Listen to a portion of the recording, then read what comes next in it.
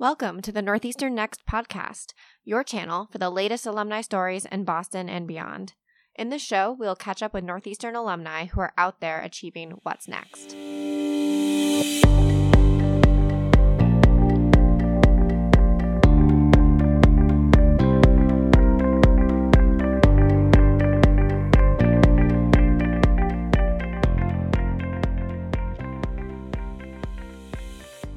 This one is for the beer lovers.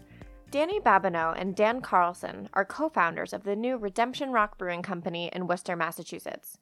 Building a brewery is no easy task, and Danny used her architecture background to artfully design the unique tap room. Redemption Rock is also a registered benefit corporation striving to make an impact in the local community as part of their mission.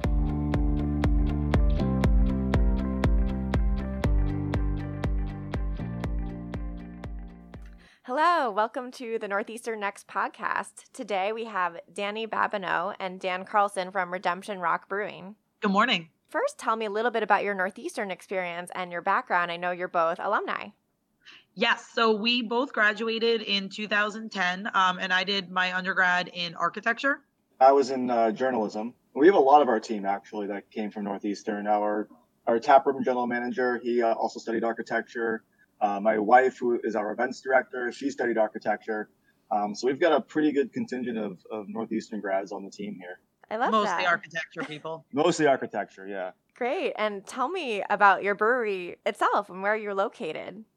Sure. So we just opened a little over 3 months ago, January 26th was our grand opening, and we are located in Worcester, Massachusetts, basically kind of right in the middle of a big restaurant area on Shrewsbury Street for people who are familiar with it. We're kind of right between downtown and Route 9 and Shrewsbury. And basically we are a small microbrewery. We have a 10-barrel brew house. And we do sell beer on site. The big feature of our brewery is we have a 100-seat tap room, plus a little patio out front. And we do coffee, pastries, and that kind of stuff as well. And the biggest thing is it's a lot of fun to come and hang out in the tap room. I definitely was able to leverage my architecture background, and I did all the design work for it. That was a really important piece for us to kind of be able to design it ourselves, both from a business perspective and being able to do exactly what we wanted, but also designing it from the perspective of a craft beer consumer, since we're also consumers. Yeah. And so you have an architecture background. What made you, I saw the pictures of your brewery online. It looks beautiful. What made you pivot? And I know you got your MBA later from... Babson. Yes. Yep. And what made you pivot to that business world and kind of inspire you to start a brewery? So I kind of started getting a little bit burned out on doing kind of architecture as a career toward the end of my time at Northeastern. My plan was to do something related, construction management, for a couple of years, which I did. And then I was planning on going back and getting my master's in architecture. And when it came time to do those applications, I was trying to write essays and stuff. And I realized that I didn't want to do architecture anymore. So it was about 25, 26 at that point, trying to figure out what I wanted to do next, and got interested in looking at different business programs and really fell in love with the MBA program at Babson and the entrepreneurship focus to it. And decided that I wanted to do that. I wanted to study entrepreneurship, and I would use that kind of as a launching pad for the brewery, because at the time, myself, Dan, his brother, Greg, who's my fiance, we were all really interested in craft beer. We've been doing volunteering at beer festivals. So that was something that we were interested in creating a career around, and then looked at, doing the MBA as a way to put us in a good position to be successful. Great. And back to the brewery itself, I know you pride yourself on this space, this brew house. What are your key differentiators in this craft brew space and the brewery itself? Space itself is one of the biggest attractions. Like Danny was saying, we put a lot of thought into the design and the construction of it. And people regularly tell us it's just they love the space. They love being in it. It definitely is in line with sort of the craft beer vibe, in that it has a sort of industrial feel, but there's a lot more artful touches to it that makes it, and a lot more details that make it a very comfortable and inviting space. Another thing we do is really focusing on the local community. That was a big part of what we set out to do really from day one. We're what's called a benefit corporation, which is business that has some sort of societal benefit tied into the core of the operation, be that sustainability, partnering and sourcing things from the local community, hiring locally, providing good cross-training opportunities and education for employees, things like that. It's basically a way for a for-profit business to give back to the community and to society at large. That's amazing. I think I read that. Are you the first Massachusetts brewery to be a registered B Corp? As far as we know, we are. Yeah, that's really great. And it's cool. It's actually a really interesting international movement. And we just, once we learned about it, we're like, hell yeah, we're doing this. Because these are things that we were super passionate about anyway.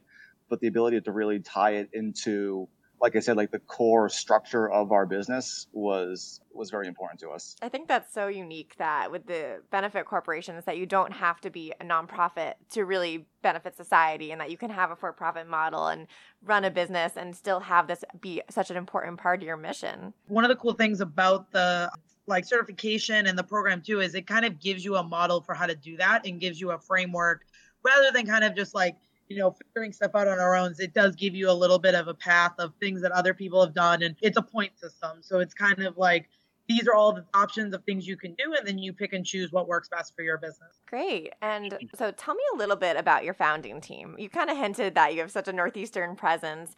What inspired you all to partner on this together? How large is your team now?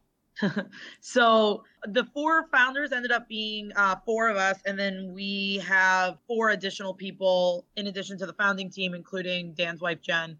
So of that, half of us, out of those 8 total employees, half of us have a Northeastern undergrad degree.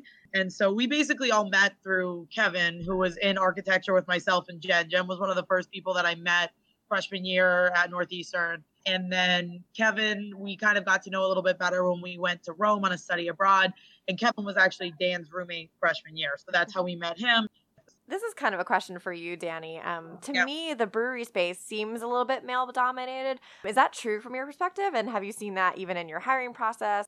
So I guess 2 things. So I guess it is still definitely more male-dominated. It's not, I think, as male-dominated as people think that it is. I'm part of a group called the Pink Boot Society, which is for providing education and different opportunities, networking opportunities, professional growth for women, specifically in the beer industry.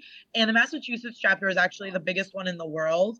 That's a lot doing to the fact that we are become a very energetic chapter and do a lot of great events and things, which is great to kind of have that network. There are a lot of women working in the beer industry, a lot more bias that women have to kind of fight against, the idea that women can't brew or aren't interested in brewing. So that's something that, we're still fighting a lot. To me, it's more the perception of the beer industry as being a male-dominated industry, both from a consumer perspective and a workforce perspective. I think that's the biggest obstacle to more women getting involved. This idea that this is for men. So that's something that we're still fighting against, because there are plenty of women drinking beer. I mean, our social media following is more than 50% women, both on Facebook and Instagram. And I've started saying, if women aren't drinking your beer, then you're doing something wrong, because women are drinking beer.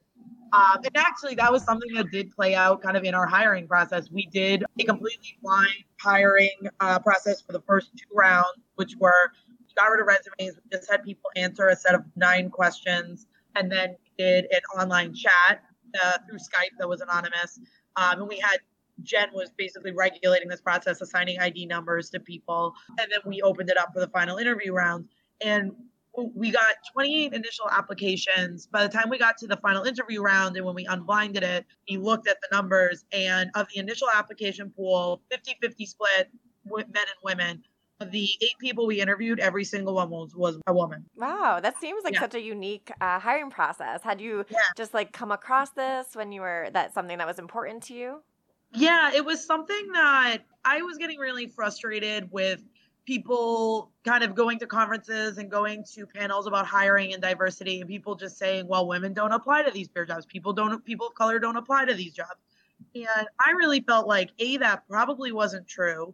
And B, if it was true, that had to be a problem in the hiring. So we really tried to reinvent the hiring process and kind of how we were tackling that.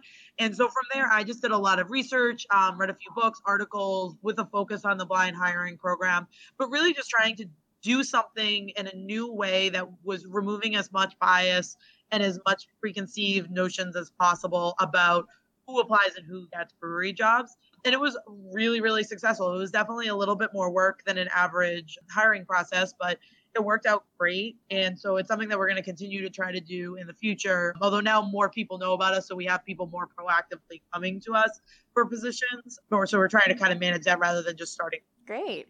And so where did this love of beer come from originally? And we hear a lot about craft brew in Boston. I'm not as familiar with the Worcester scene, but why did you pick Worcester? And did you consider some competition in that space? Is there competition?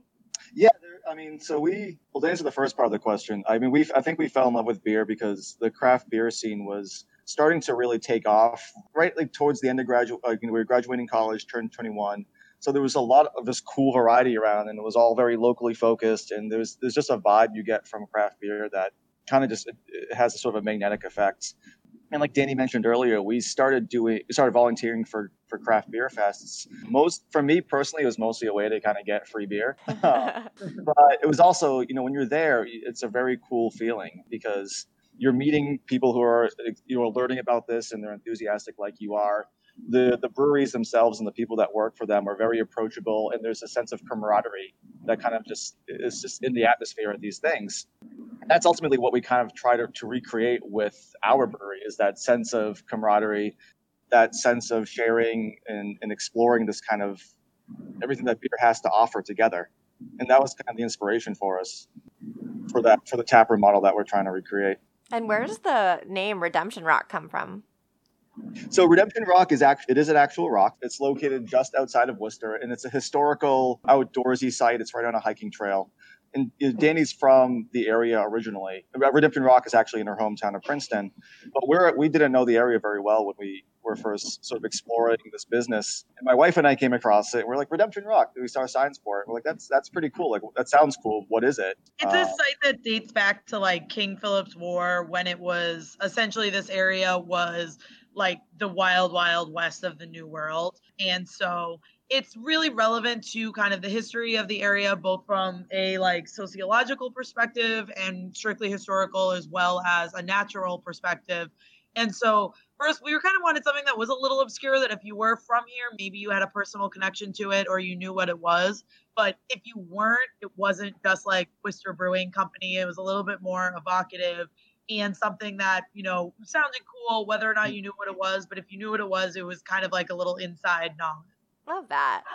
And what are your favorite beers on tap? How many do you have? We have 8 right now, which is awesome. We thought it was going to take us a lot longer. We were like, maybe by the end of the summer we'll have 8 beers on. We currently have 8 on, which is awesome. And our goal is to always have 4 year-round beers on that are a Kolsch, so a lighter style, an IPA, a dry stout, and then a Hefeweizen. So we kind of hit all the boxes of what people generally like to drink. And then from there, we just add on seasonals and fun stuff that gets us excited. For me right now, we just did a kettle sour called the Flowers, or part of our spring lineup. So that's what I've definitely been drinking the most of. Although we put out a blog post yesterday about the Hefeweizen, and so that made me like, I want to drink this beer some more. Yeah, it's a tough question because we're very into variety of styles, which is a little different for the industry right now. People are gravitating, really heavily towards IPAs, for example. Those are super popular. And there are a few styles that people in a lot of breweries are gravitating towards, but we've always felt that we'll definitely do those styles, because don't get us wrong, we love IPAs, and we're going to always want to have at least a couple on tap. There's a lot more to explore in the industry, so it's a really tough question. But I think the Hefeweizen's my favorite. Greg just does a great job with it. We have sort of a unique spin on it where we add like a really subtle extra hoppiness that gives it like a little bit of a citrusy kick that complements the classic Hefeweizen flavors really well. So it's a very complex beer, but it's also super crushable, and it's great when the weather's warm like it is now. So yeah, and so now going into the spring, you just started in January. This is called the Northeastern Next podcast, so our favorite question to ask is, what's next for you? What are you looking forward to in the season? What's your strategy of how to really get out there and find some new Redemption Rock beer lovers? Yeah, so we have a busy May actually. So we spent the last 2 days, basically the founding team actually building our patio out. We had kind of the slab for it, and then we built like a gabion fence wall, which is a rock type of rock wall, did some decking, got the furniture out there. So I'm very pumped for like that 70-degree weather to come back so that people can really get outside and enjoy the patio a little bit more. We've got a few beer fests coming up. We've got 2 this weekend, including the Mass Brewers Guild Fest, which is in Boston, which really helps raise money for our guild, which is really important. They do a lot of work for all the breweries around the state. We've got a whole bunch of different events coming up, lots of music, lots of great food. The Mass Brewers Guild Conference is coming up this month. So yeah, there's a lot going on. We've got some new beer releases coming up as well. The final one of our spring beers, which is the Trees, is coming out in the next week or so. It's an alt beer, which is a traditional German style, but we made it with maple sap. Wow. Instead of water. So that's kind of fun. Yeah, that's very New England of you. Yeah. Right at the end of sugaring season. Great. And that sounds like a lot of events and things coming up. You mentioned a blog. Is this all on your website? How are you keeping people posted on social media? If people want to look you up, where can they find all this information? Yeah, so everything's on our website, redemptionrock.beer. And we're very active on Facebook, Twitter, and Instagram. We love kind of just, one, telling people what we've got going on in terms of new beers and new products and all the events we're doing. And also just love to give people sort of a peek behind the curtain as to what it takes to run a brewery and what we're doing behind the scenes. And, just kind of give people a little taste of what we've got going on here. And hopefully it entices people to come give us a visit. When people do come here, they're usually pretty blown away by the whole vibe we have and the tap room and all that, and the beer, of course. So, well, I'm enticed, and I'm kind of wishing we aren't doing this interview remotely because I could be drinking beer right now, but it is 10 a.m. and maybe that's not appropriate in my workplace, but yours probably. Yeah, actually, it's funny. People in the industry, it's the best time to be tasting beers first thing in the morning because your palate's fresh. Yeah. See, right now, I really want some coffee. So you said you do have coffee in your space too. Where's that coffee from? So we source from Acoustic Java, which is an awesome local roastery in Worcester, and then also from Atomic, which is up in Beverly. And so we do cold brew. We also have cold brew tea on nitro, which is great. And we'll actually mix those with the beers too. The cold brew coffee with the beer nitro stout is awesome. And then we do drip coffee, pour overs, French press, and then at some point within the next 6 months to a year, we're going to add an espresso machine as well. Oh, that's great. So see, your tap room is good for all times of day and already differentiating there. And that's so exciting. Thank you so much for your time.